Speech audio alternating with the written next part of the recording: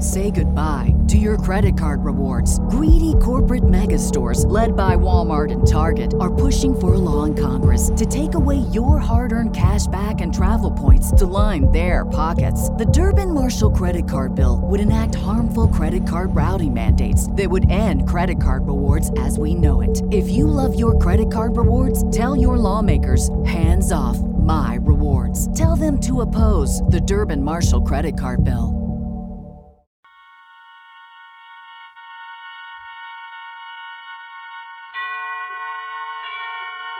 And now, tonight's presentation of radio's outstanding theater of thrills, Suspense.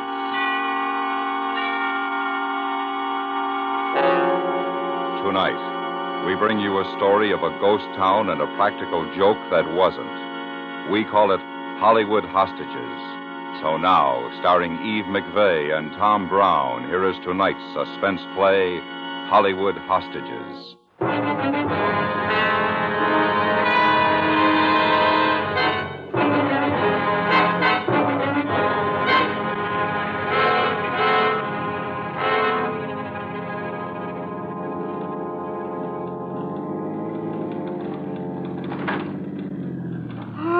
Sun's really strong. Yeah, murder. No director in Hollywood except the boy genius would have sent us out here. There must be a ghost town closer to Hollywood. There is. Beverly Hills after midnight. I don't get it. Get what? Why he has to come to the middle of the desert to shoot this stuff. I can design sets that look a lot more like desert than this. Oh, realism, my dear. Well, Murphy does make good pictures. The peasants know the difference. A picture's a picture. I'd settle right now for the picture of a drink. Well, look out at the sand. For what? Maybe you'll see a mirage with a drive-in. How come everything on this road is closed? Same reason Potterville closed. Ghost Town used to be a tourist trap. And the new freeway bypassed it. No tourists. No trap, just this lousy road.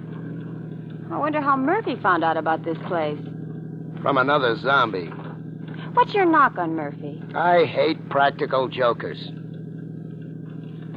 This your first crack at a Murphy picture? Mm-hmm. You got 1 million laughs coming, if you live through. He can't be that bad. Oh, you don't know how far that guy goes. I know him good. Too good. You know what he did the day I got married?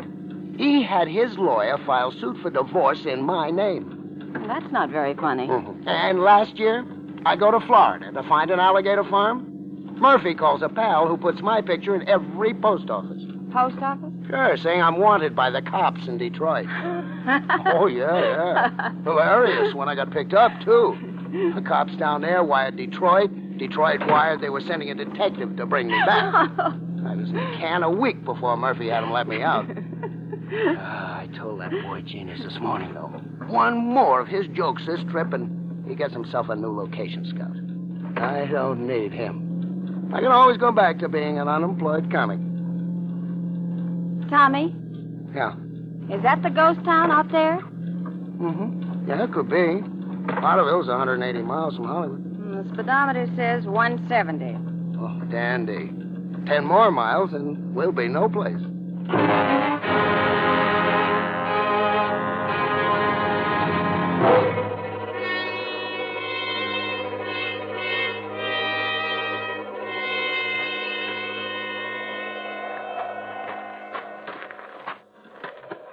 Hurts bad, Tex. Just hang on, partner. We get inside, you can lay down. Man, look at them cobwebs. Ain't nobody open that door for a spell. In we go, partner.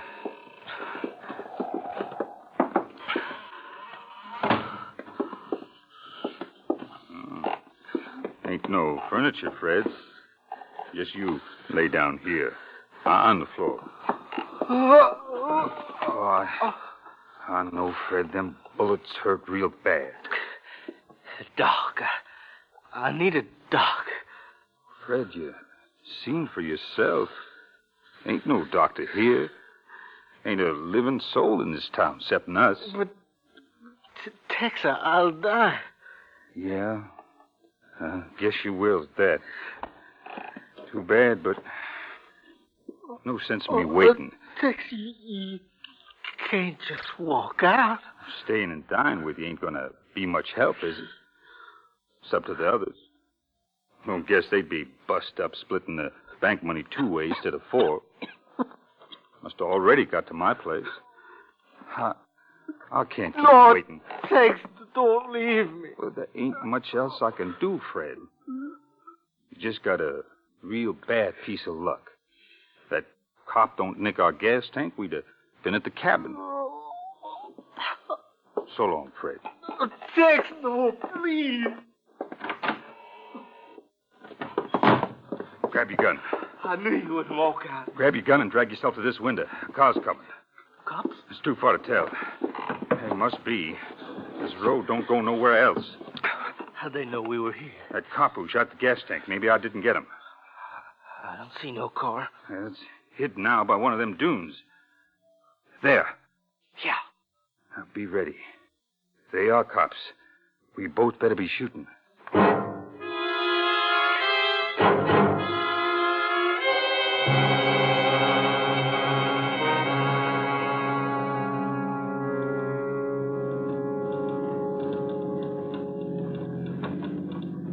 Welcome to Powderville.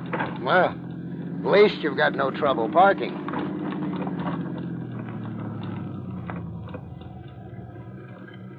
Got your camera?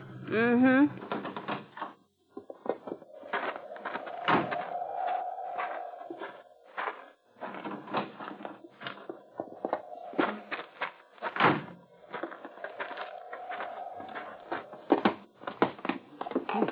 Creepy looking joint, huh? Yeah. Now, hold it, Tommy. I want to get a shot of this board sidewalk. Oh, yeah. You can't hardly get them no more. Step back a little. You, like those Polaroid cameras? Great. You get your picture in a minute. If it comes up wrong, you shoot another one. Now we pull the film through till it clicks, and the picture develops by itself. Well, come on, let's case the joint while that shot's cooking, huh? Better get a shot of that Wells Fargo office. Okay. Sure. Leave Wells Fargo out of a Western, you can't get a seal of approval. Tommy. Listen. You hear anything? Sure. Boards in the sidewalk. They squeak like $3 shoes. No, a voice. Oh, yeah, sure. Well, that's from inside that place, the hotel. It's Conrad Hilton buying the joint. No, I heard a man's voice. Well, that sounds stronger than it looks. I mean it. Sure. Okay, you did hear a man's voice. So come on, let's make with the snapshots and curl up with a good bartender, huh?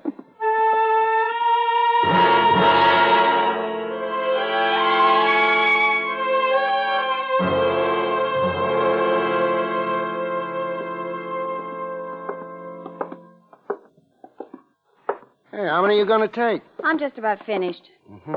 Get one of that blacksmith shop? Not yet. Let's go around the corner first so I can get... Hey, kid, drop the other shoe. Tommy, that car, those holes in the windshield. Air conditioning. They're bullet holes. I now pronounce you J. Edgar Hoover. Well, what do you suppose... That car's a prop. It wouldn't be a kosher ghost town without a bullet-riddled car. Oh? Sure, you jumpy. Too much fresh air will do that. Well, I'll get this shot at the hotel. Another one at the hotel? I need this angle. Well, go ahead. I'll go look around. Hang in a minute.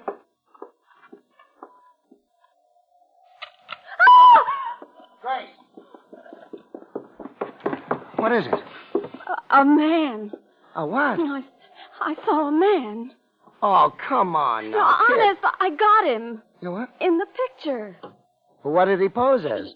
He stuck his head out of the door just as I was taking the picture. Yeah? Well, then what happened? I looked up. And he was gone? Yes, but... Oh, honey. The way you dramatize, you... There he is. Hey! He's running to our car. Yeah, and I left the keys in it. Come on. Hey! Hey, you!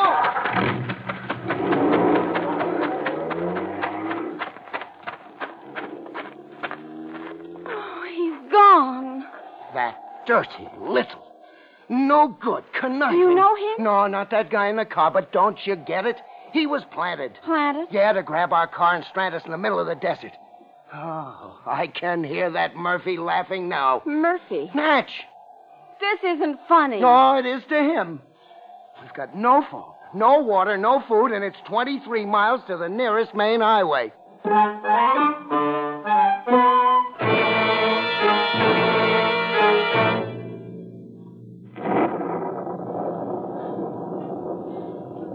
Tommy, Yeah. got another cigarette? Uh-huh. Oh, can I have one? Well, as soon as Murph sends the car back, they're in the glove compartment. Thanks loads. Oh, I told you. Murphy's a million laughs. Those clouds are coming this way. That's all we need now. Rain. How long do you think we'll be here? Till Murphy stops laughing. It's almost 4 o'clock now.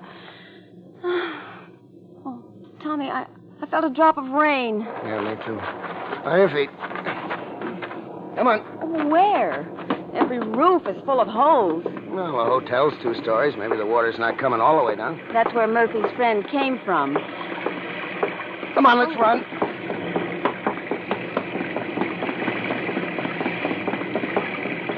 Careful on the steps. Oh, I'm soaked. Yeah, and if you get pneumonia, Murphy laughs all the time you're in the hospital. It's a tie-up with Blue Cross. Oh, let's go inside.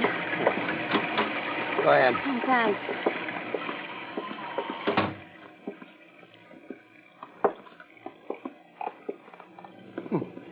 Cheery little spot. Charles Adams does the decoration. Well, at least it's dry in here. And Now what? by the window, on the floor, a man. There's blood on his shirt. He's alive. Natch, don't you get it? It ain't blood, it's ketchup. He's another Murphy stooge from Central Casting. You sure? Look, kid, I'm a veteran. 6 pictures with Murphy. Now, come on. Come on, back to the porch. All right. Keep groaning, kid. You'll win an Academy Award.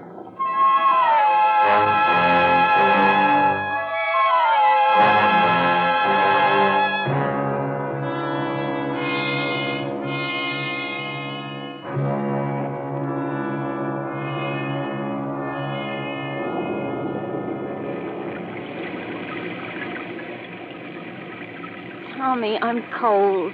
Let's go inside. And listen to that bum play Russian comedy? We've got to do something. Like to play a checker polo? How about walking to the highway? Oh, not in that water. Not giving Murphy that satisfaction. His conscience has to bother him sometimes. He's got a cast iron heart. Tommy, What? a car. That is a car, isn't it? Mm-hmm. If it was on the main highway, we couldn't see it, could we? No. No, it's headed here, all right. Oh, he finally took pity. Hooray. He's human. Actually, now that it's over, it wasn't a bad joke. Oh, he may not be through yet. What else can he do once we get the car back? Wait till he opens the door on this side. I'd hate to wait this long and then drown on the sidewalk. Well, I hope you called Murphy and he got a real big laugh. Oh, no, you don't have to come up here for us. Tommy. Just open the car doors. He's got a gun. Oh, brother, that Murphy keeps a joke going longer than he... Get back. Look, the joke is over. Let's go. You ain't a-going no place. Oh, yes, we are. Now, I've had enough of I this. ain't never shot a lady yet. But, ma'am, there's always a first time. Now, both of you, get back inside.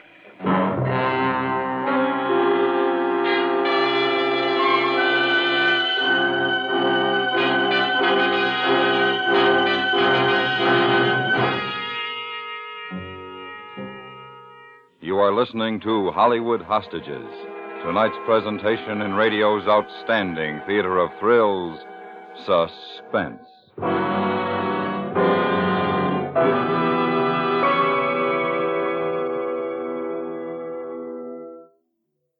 In the long run, the security of a free country rests in the hands of its civilian soldiers, Professionals have their indispensable place, but the efficiency, strength, readiness, and the morale of our reserve components are vital.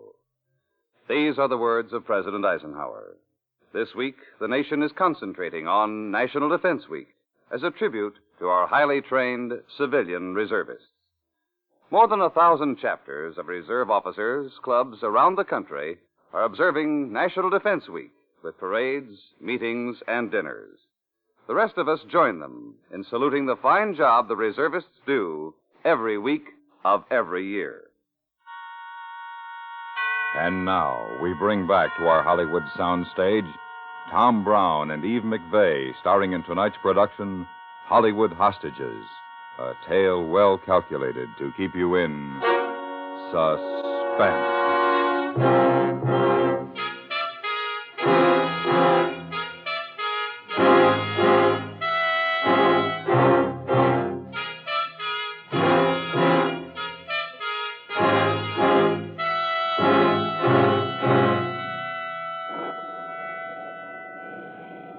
Mister, Yeah, ma'am? you bring any food? I'm sorry, ma'am. They all want to play Gary Cooper. How long do we have to stay here? You can't rightly say. Look, we've got someplace to go. Me too. Mighty important for me to get through that roadblock by the freeway, but What do you care about the roadblock? whole flock of cops up there. So? They're looking for 4 of us. Held up the bank this morning, over in Desert City. You? Fred there, by the window. He's one. I'm another. All right. I'll give you the straight line. Who are the other two? Groucho and Harpo? No, sir. Sit down. Tommy, this might not be a joke. Okay, you want to stay and chat? Go ahead. I'm leaving. Tommy! Now, look, pal. I know Murphy can keep a gag running longer than Oklahoma, but I never... missed you that time because I wanted to. Next time might be different. Can't you even tell us one thing? What's that, ma'am? Look, I've got a date tonight. How long did Murphy hire you for? Murphy? Honey, he can't let on until the Marines rescue us in the nick of time. And then that bum on the floor gets up. You and hadn't we ought to be talking like that about Fred. He was a nice fella. If I was you, I'd cut out them wisecracks. Oh, you should have caught me when I played the Palace. I used to make 1,000 people at a time wish I'd cut out them wisecracks. Oh, come on, pal. You got your laugh, so let's blow the joint, huh? We ain't leaving. Why not? Well, I told you, ma'am. There's a roadblock. Okay. Well, as long as Murphy don't take us so sorry, I don't care how long we stay. But I'm hungry. Oh, he won't stop us. That bad he ain't. Say, I got me an idea.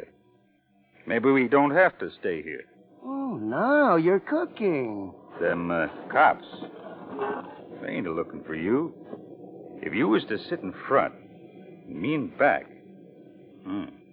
Yeah, that's real smart of me. Come on. Say, pal, Yeah? how about Itty Bitty Buddy on the floor? How's he getting back? My camel? Wish we could take Fred. Well, there's plenty of room in the back. Fred! Well, that's nice of you, ma'am, but we better be going without him. Wait here with him, Grace. I'll open the car doors.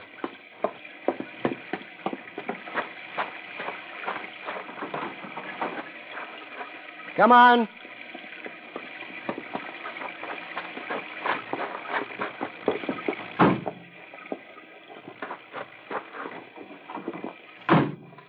I'm getting under the blanket back here. Do we have to keep playing? Lady, just you and him don't say nothing wrong when we get to that there roadblock. Yeah, I know. 'Cause you'll have that there shooting iron pointing at my head. That's right. Yeah, I know that whole bit. Mister, I don't rightly know why, but I like you. Guess maybe it's 'cause you don't scare easy. Oh, I've been working for Murphy too long. But no more. I've had enough. The minute we hit Hollywood, I'm through.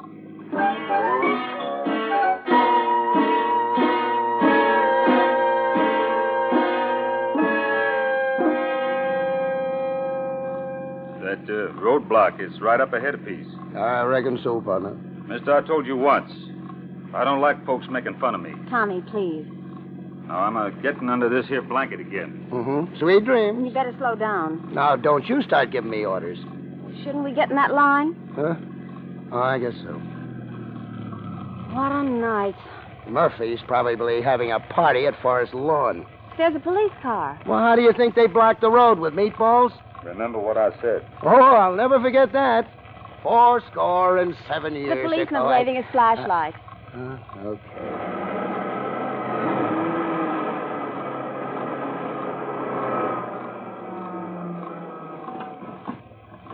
Oh, fine. Now the window's stuck. Good evening. No comment.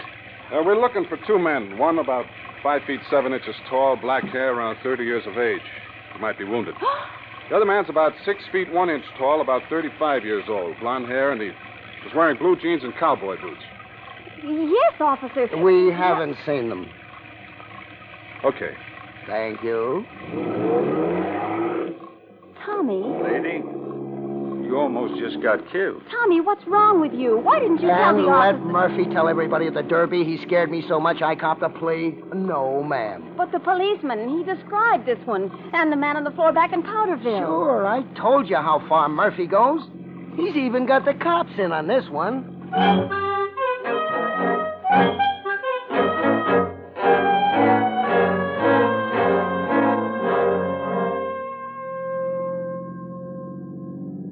At least it stopped raining. Bully, that makes my whole day. Slow up, mister. What for?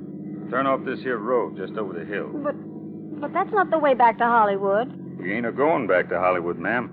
Where are we going? Meet them other two fellas. They got the money. They threw it in their car when we run out of the bank. Tommy, it's true.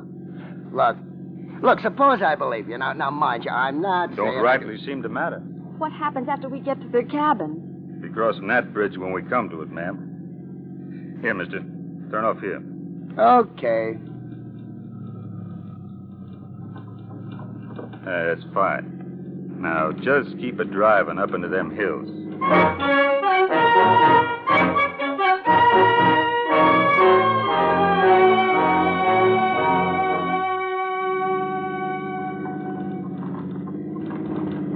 There's the place. Pretty little hovel. Drive around to the side. Oh, you only use the front way in formal clothes, huh? Turn off the motor. Now, give me the keys. Oh, now, come on, pal. How far do you want Give an me the idiot keys. Tommy, please. Here. Thank you, ma'am. Now what happens? I'm a-going in the side here. You two go knock on the front door. Why? I'd just like to be sure my friends ain't a-planning no surprise for me. You mean... Just do like I say. Open the door.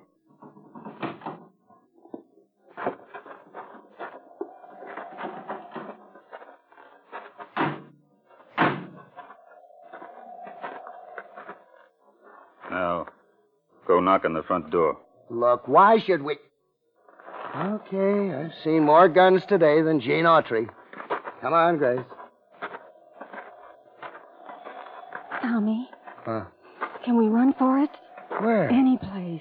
Ah, too dark, too far to the highway. Tommy! Oh, now I'm sure this is a Murphy gag. Are you crazy? Somebody inside's been Honey, shot. in a minute that door will open and old Tex will say, I guess you folks can come in now. But those were gunshots. Sure. And inside we'll see two more guys playing dead. It's him. Hitch. Guess you folks can come in now.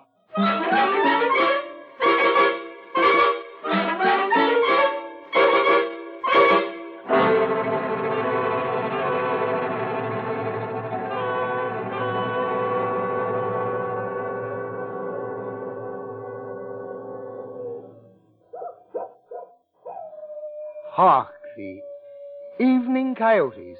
Tommy, What? how can you? Oh, stiff upper, old girl. Tommy, I'm scared. What's he doing in that room? Probably calling Murphy and giving him a blow-by-blow.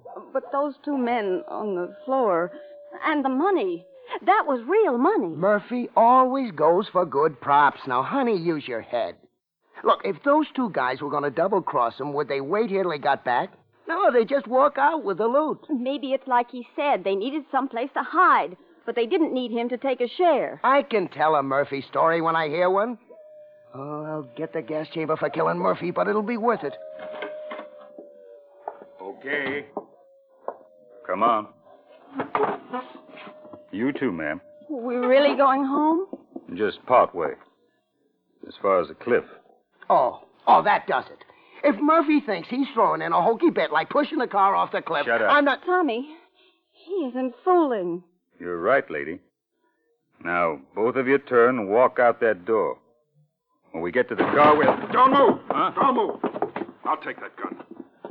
This time, Parker, we got stronger cuffs. All right, hold him out.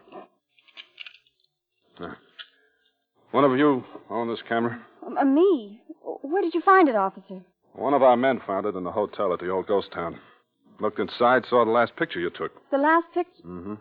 Oh, the one where he stuck his head out of the door. That's right. We've recognized him, got a tip on his cabin, and made it here as quick as we could. Oh, did I tell you? Tell me what? In the nick of time, in popped the Marines.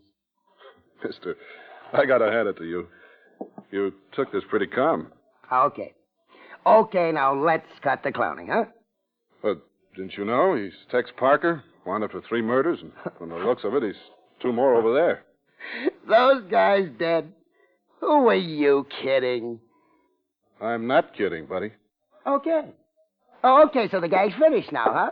All right. Okay, boys, wake up. Time for wakey. Don't call us, we'll call you. Tommy, don't. Come on.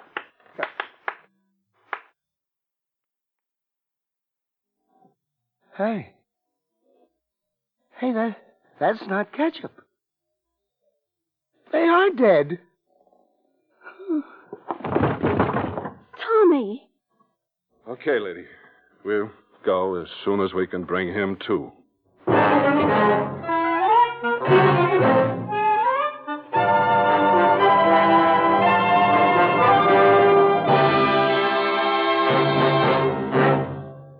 Suspense, in which Eve McVeigh and Tom Brown starred in tonight's presentation of Hollywood Hostages. Next week, we bring you the true story of 5 polar explorers and their race against death. We call it The Diary of Captain Scott. That's next week on Suspense.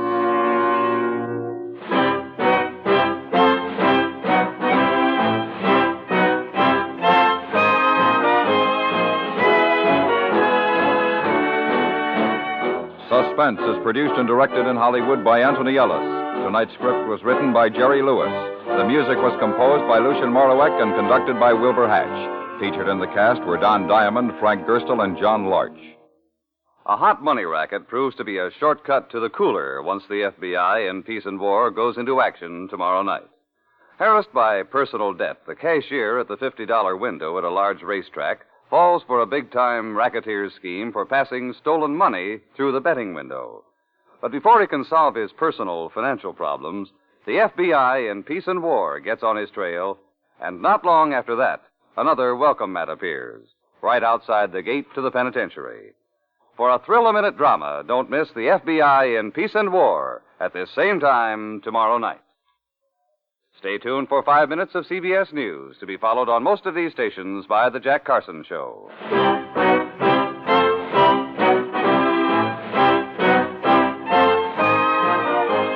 The Radio Workshop presents the new and unusual Friday nights on the CBS Radio Network.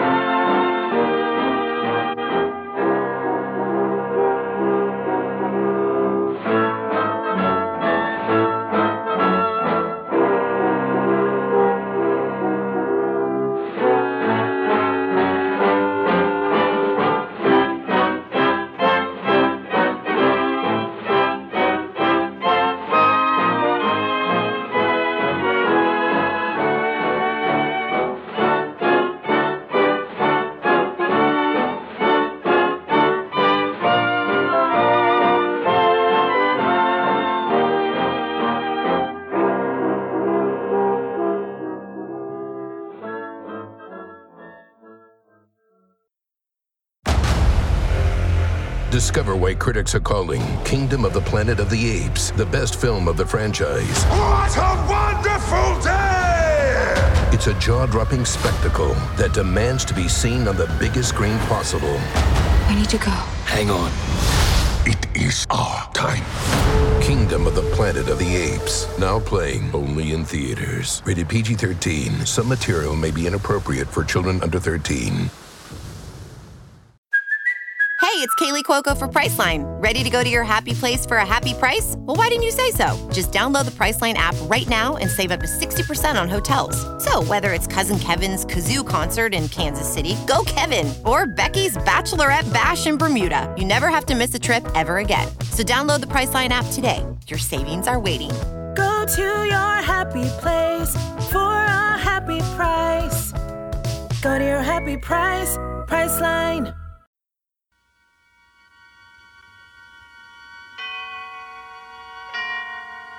And now, tonight's presentation of radio's outstanding theater of thrills, Suspense.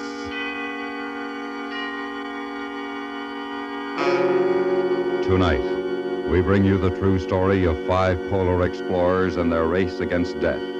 We call it The Diary of Captain Scott. So now, starring Ben Wright, here is tonight's suspense play, The Diary of Captain Scott.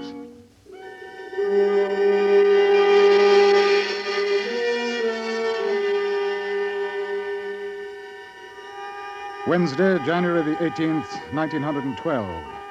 Camp 69. Temperature minus 22 degrees. AM, the South Pole. We have arrived, yes, but under very different circumstances from those expected. We have had a horrible day. Elation ran high all morning since we were nearing our goal and thought to be the first 5 men to reach the pole. But our hopes were dashed when Evans sighted a flag and a tent near the spot.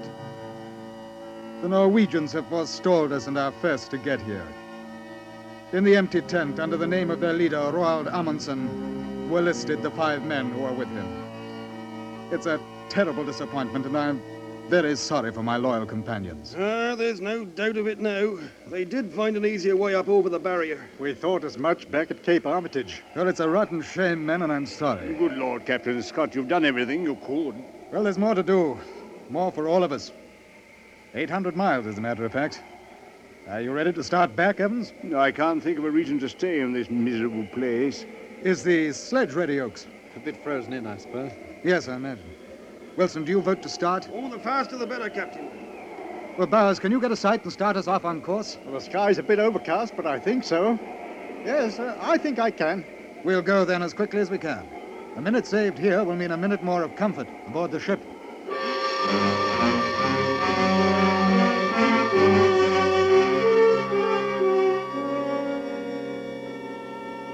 January the 18th. Temperature minus 20. p.m. The moment of departure is here. It is impossible to collect our thoughts, since few of them are voiced. But I know that the same are with all of us. Can we pull the heavy sledge that great distance, 800 miles over trackless, windswept barrier and drift? Can we find the carefully arranged supply camps we left on our trail? Can we trust our navigation instruments? Can we survive?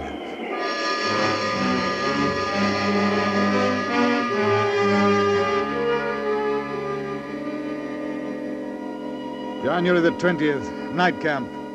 Temperature minus 25.6. Came along well this afternoon for 3 hours, but then a rather dreary finish for the last hour and a half. The weather very curious. Snow clouds looking very dense and spoiling the light pass overhead from the south, dropping very minute crystals which absolutely spoil the surface. We had extremely heavy dragging and were forced to stop when Wilson suddenly discovered that Evans' nose was frostbitten. There's no doubt that Evans is a good deal run down. His face and hands are badly blistered. Oakes, too.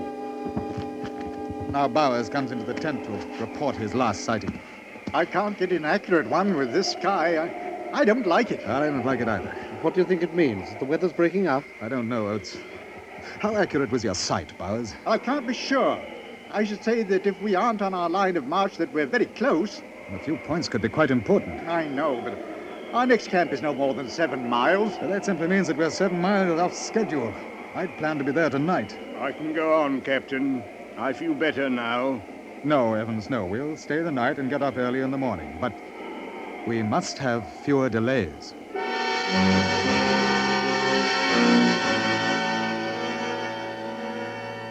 January the 21st, temperature minus 30.4. This morning, while freeing the sledge from ice, Evans slashed his hand. I'm afraid the poor chap is in for trouble, as wounds will not close in this cold, and we absolutely cannot spare the time to camp, as our rations are very low, as well as our fuel.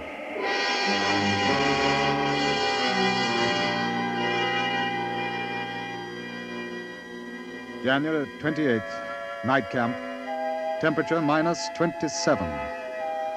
The miles continue to fall behind us, but with painful slowness. Our diet, and with it our general condition, has improved since finding our half-degree supply camp. Only 42 miles to the next one. But we are not without ailments. Oates is suffering from a very cold foot. Evans' hands and face are in a horrible state, and tonight Wilson is suffering tortures from snow blindness. Bowers and I are the only ones without troubles at present. Wait!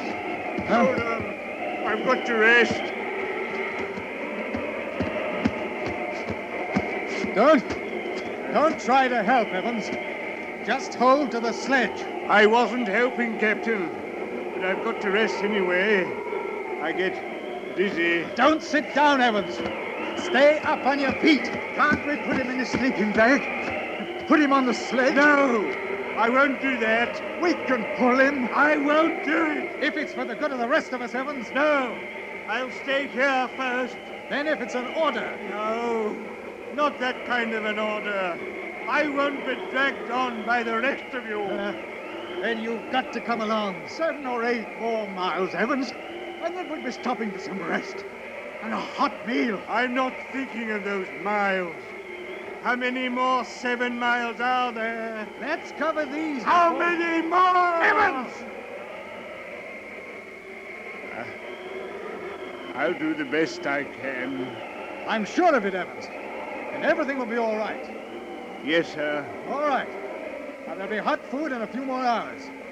Let's move on.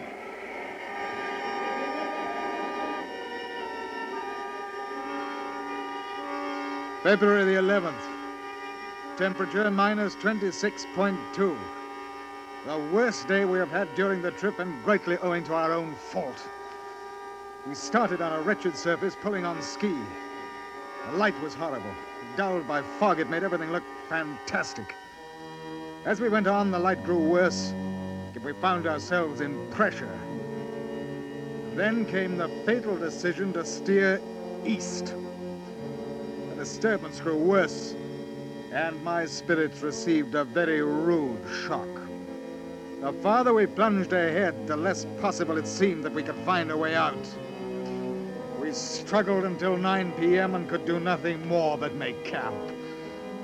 There is no getting away from the fact that we are not pulling strong. I'm the pony sledge. You're right, pony sledge. Your eyes, Wilson, how are they? Better, I think. All right, let me see. Yes, I think they are. Oh, Evans. Evans.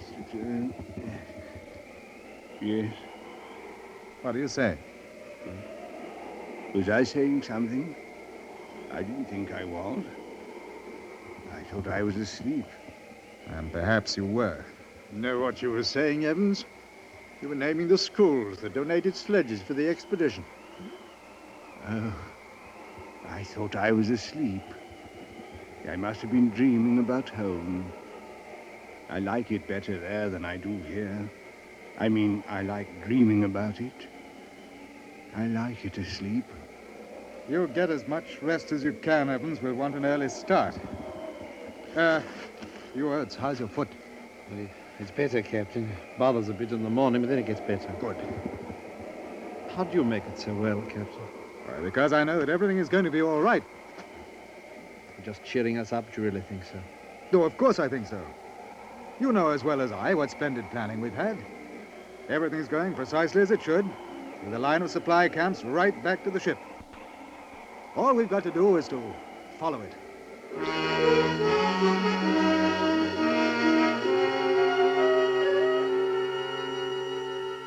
February the 17th. A very terrible day, although we got out of the turmoil. Evans looked a little better after a good sleep and declared that he was all right. He started in his place on the traces, but half an hour later he had to leave the sledge and follow behind. At the first rest stop, he came up very slowly.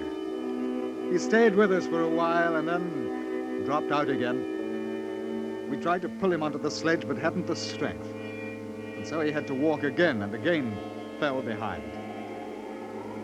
At lunch camp, we saw him coming far astern, and when we looked again, he had fallen. Evans? Evans? Is he alive? Wait. Yes.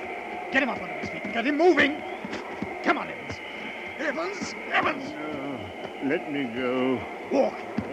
Walk, man. Walk, Evans. I don't want to. Go in. Get the others, Bowers, and bring the sledge. Right. Evans. Evans, will you listen to me? You can't lie there. You've got to move. Evans, come on. Get up. You have to do it. I can't lift you. Over there by the tree. No French here.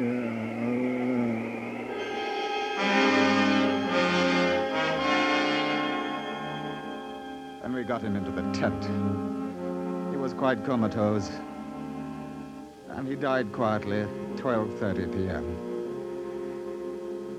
It is a terrible thing to lose a companion that way. His passing is a frightfully personal thing to each of us. As is usual, our doubts and fears are not voiced. But I don't think that one of us does not wonder how many of the remaining 4 can survive.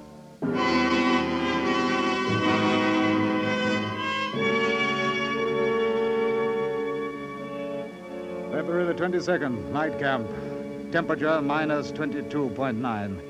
There is little doubt that we're in for a rotten, critical time going home, and the lateness of the season may make it really serious. We never won a march of 8.5 miles with greater difficulty than we did today. We have come now a bit more than half the distance, which leaves almost 400 distressing miles of dragging still before us. On the bright side, we found another supply camp and have 10 full days of provisions and have less than 70 miles to the next camp.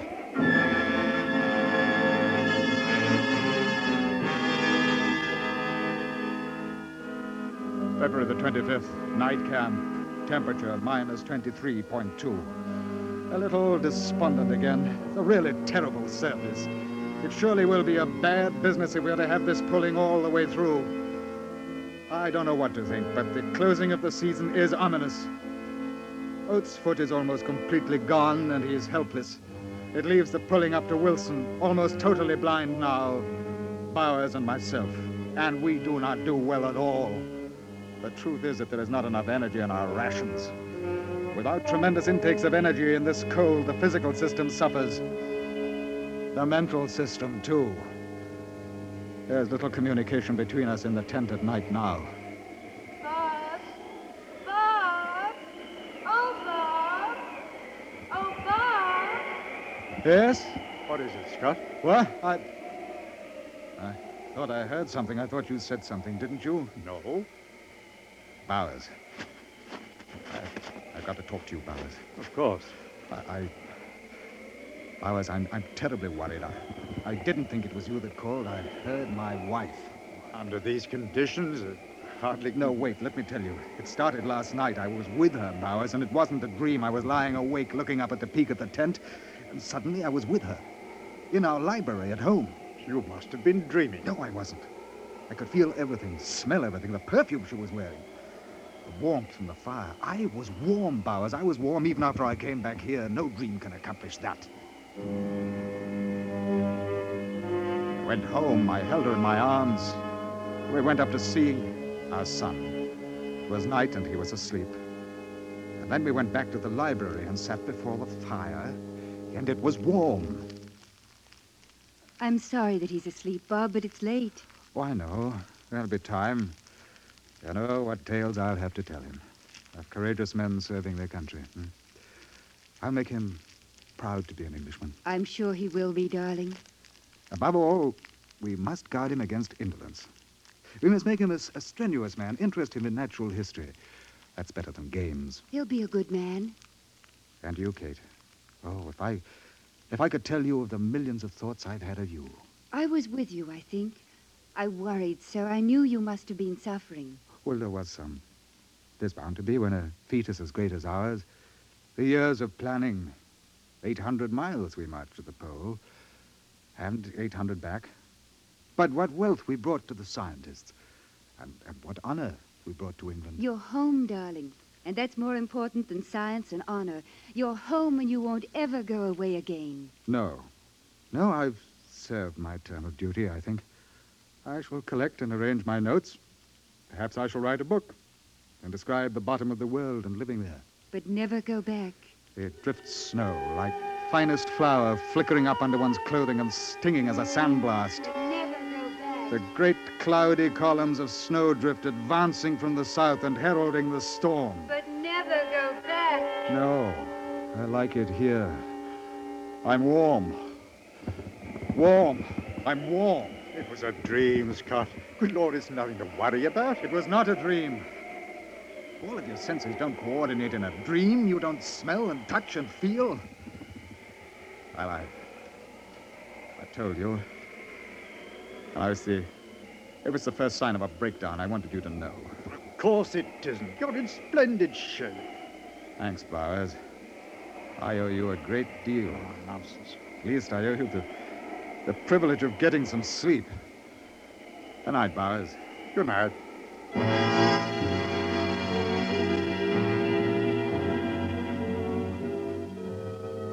March the 1st, lunch.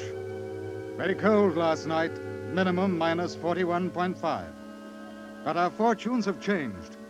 At least the future looks brighter. Bowers' excellent navigating has kept us precisely on course, and on it we found an unexpected supply tent containing rations and a note addressed to me. The men at the Cape had taken it upon themselves to change plans, for which we are very happy.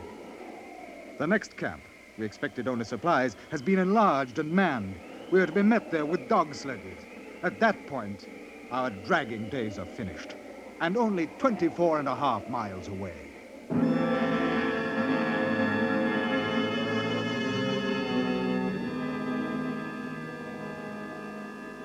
March the 2nd, night camp.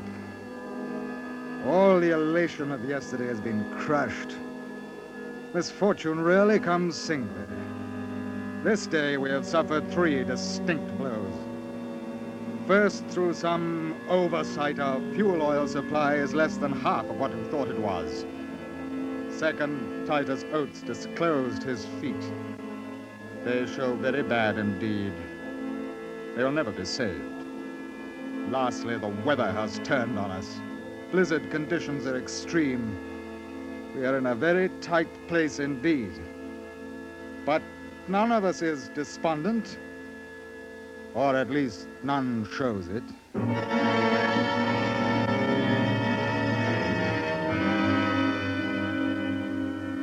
March the 10th. Things steadily going downhill. Midday. Minus 43. Blizzard still with us. Oates unable to go on, so I camped at noon. I've covered only 11 miles in the 8 days past. Captain? Yes, sir. It's quite difficult to say this so without sounding heroic. I'm going to die, and I know it. No, you aren't, Oates, and you mustn't talk like that. Yes, very good, Captain. I know I am, and I'm not afraid. You stop that, Oates. I know what I'm saying, sir. The quicker it happens, the better. I'm not going to hold you, the rest of you back. I know how I felt about poor Evans. He was holding us back, and I knew he was going to die. I was angry with him for keeping on as long as he did. Oates! What kind of talk is that, Oates? It's the truth, and I don't care. When he was holding us back, I knew there was no chance for him. I wanted him to die. I don't know what the rest of you are thinking, but that's what I was. Now I'm holding you back, and I won't have it. I want you to leave me. We'll not leave you, Oates. No, please, Captain, I'm not afraid. I'd really like to go, sir. I'm tired and it hurts so. I'd like to go to sleep and not wake up. I've no family to leave like the rest of you have. We won't leave you, Oates. You'll know that. But please, Captain. What if I did get through? There isn't a chance, but what if I did? I'd have my feet cut off. I'd rather die than have that done. Please, Captain, I'm not thinking of anybody but myself. I want it that way. I'll get into my sleeping bag and I'll go to sleep. I'm not afraid. I want to. We can't do that, Oates, even if we agreed with you. We couldn't leave you. Please, Captain. You know I'm right, sir. All of you know. Please, Captain. Please, sir.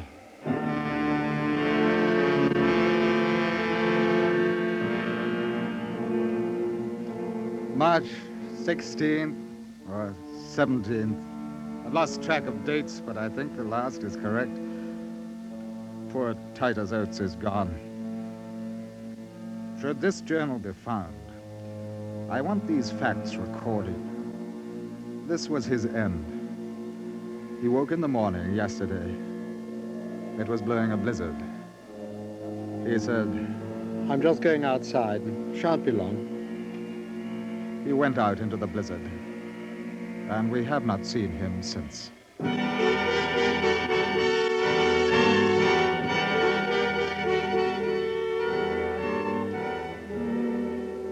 March 18, night camp. We are still about 14 miles away from the sledge camp, but ill fortune presses. My right foot has gone. 2 days ago, I was proud possessor of the best feet. Now one is gone. But my companions are still confident of getting through. I don't know. We have the last fill of oil in our Primus. This alone between us and thirst.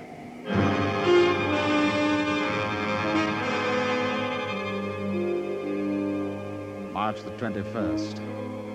Got within 11 miles of Dog Sledge Camp yesterday, but blizzard forced us to lie up.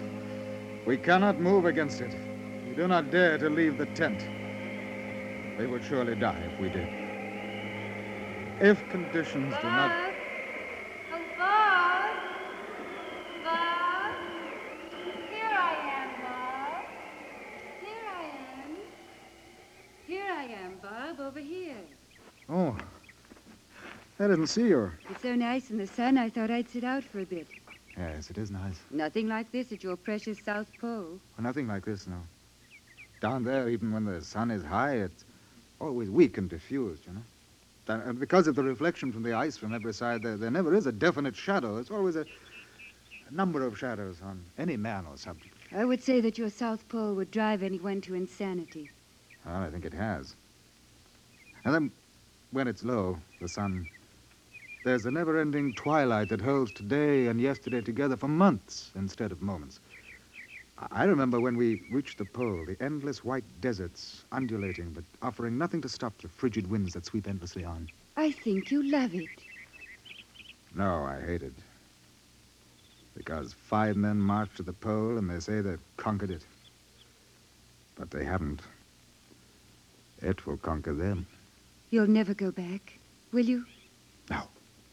I didn't want you to go, remember? I was afraid that you wouldn't come back. Do you remember when I said that? Oh, yes, I remember. I laughed at you, didn't I? I was such a coward. I laughed and told you that I'd conquer it just for you. That I'd name a glacier for you. And I asked you how a woman should act when a glacier is named after her. Well, I didn't name a glacier for you, but I thought of you, Kate. I thought and dreamed of you so often. It's important that you know that. Scott! Kate, I love you. And at this sacrifice... Scott! What? Oh, yes, Bowers. Wilson. Dead. Oh. Wilson. Oh. Wilson is dead.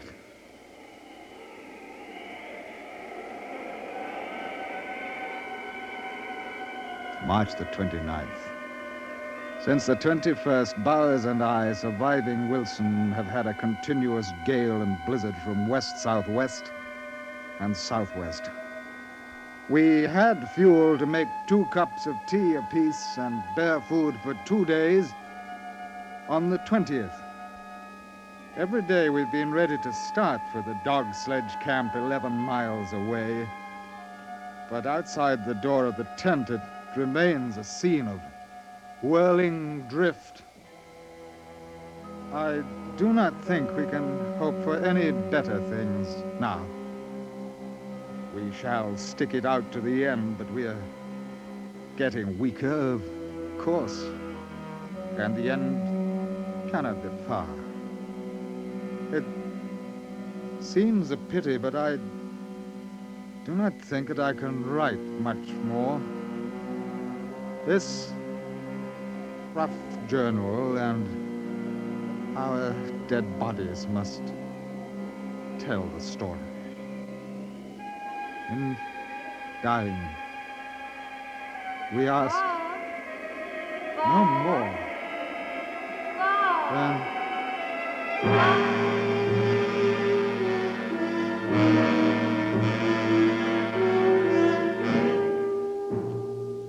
the following year, an expedition formed by Captain Scott's comrades at the main depot at Cape Armitage set out and found his body, along with that of Bowers and Wilson. Search was carried on for Oates and Evans, but they were never found. A great cairn was built at the site of Scott's final camp, a trivial monument to the courage of 5 men, and especially to the complete devotion to duty of Robert Falcon Scott, who, until his dying breath, continued to keep a record of the fatal journey.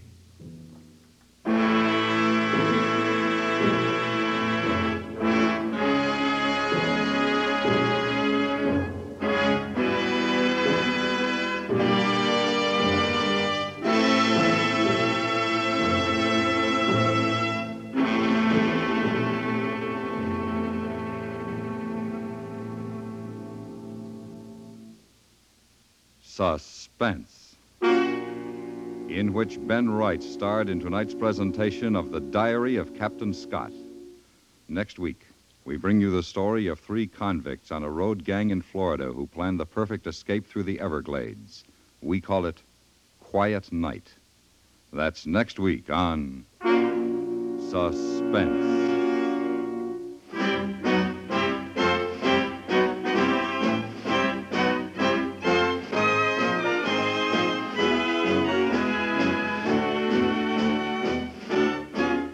Suspense is produced and directed in Hollywood by Anthony Ellis. Tonight's script was adapted for Suspense by Gil Dowd. The music was composed by Lucien Morawek and conducted by Wilbur Hatch. Featured in the cast were Ellen Morgan, Jay Novello, Richard Peel, Raymond Lawrence, Hans Conried, and George Walsh. For another fast-moving demonstration of how the FBI in Peace and War fights crime, don't miss the next dramatic episode over most of these same stations tomorrow night at this time. Stay tuned for 5 minutes of CBS News, to be followed on most of these same stations by The Jack Carson Show.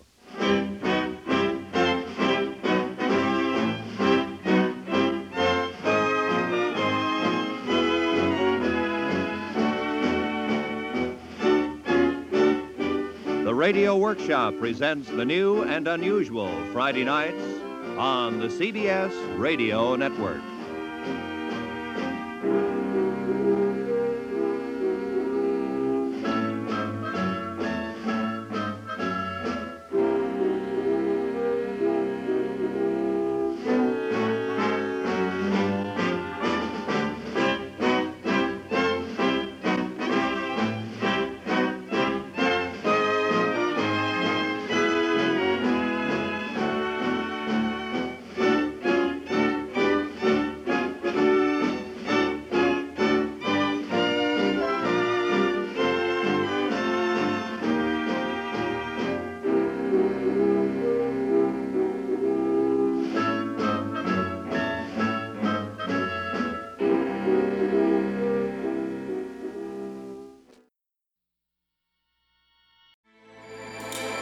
With everything you have on your plate, earning your degree online seems impossible. But at Grand Canyon University, we specialize in helping you fit a master's degree in education into your busy day. Your graduation team, led by your own GCU counselor, provides you with the personal support you need to succeed. Achieve your goals with a plan and team behind you. Find your purpose at Grand Canyon University. Visit gcu.edu.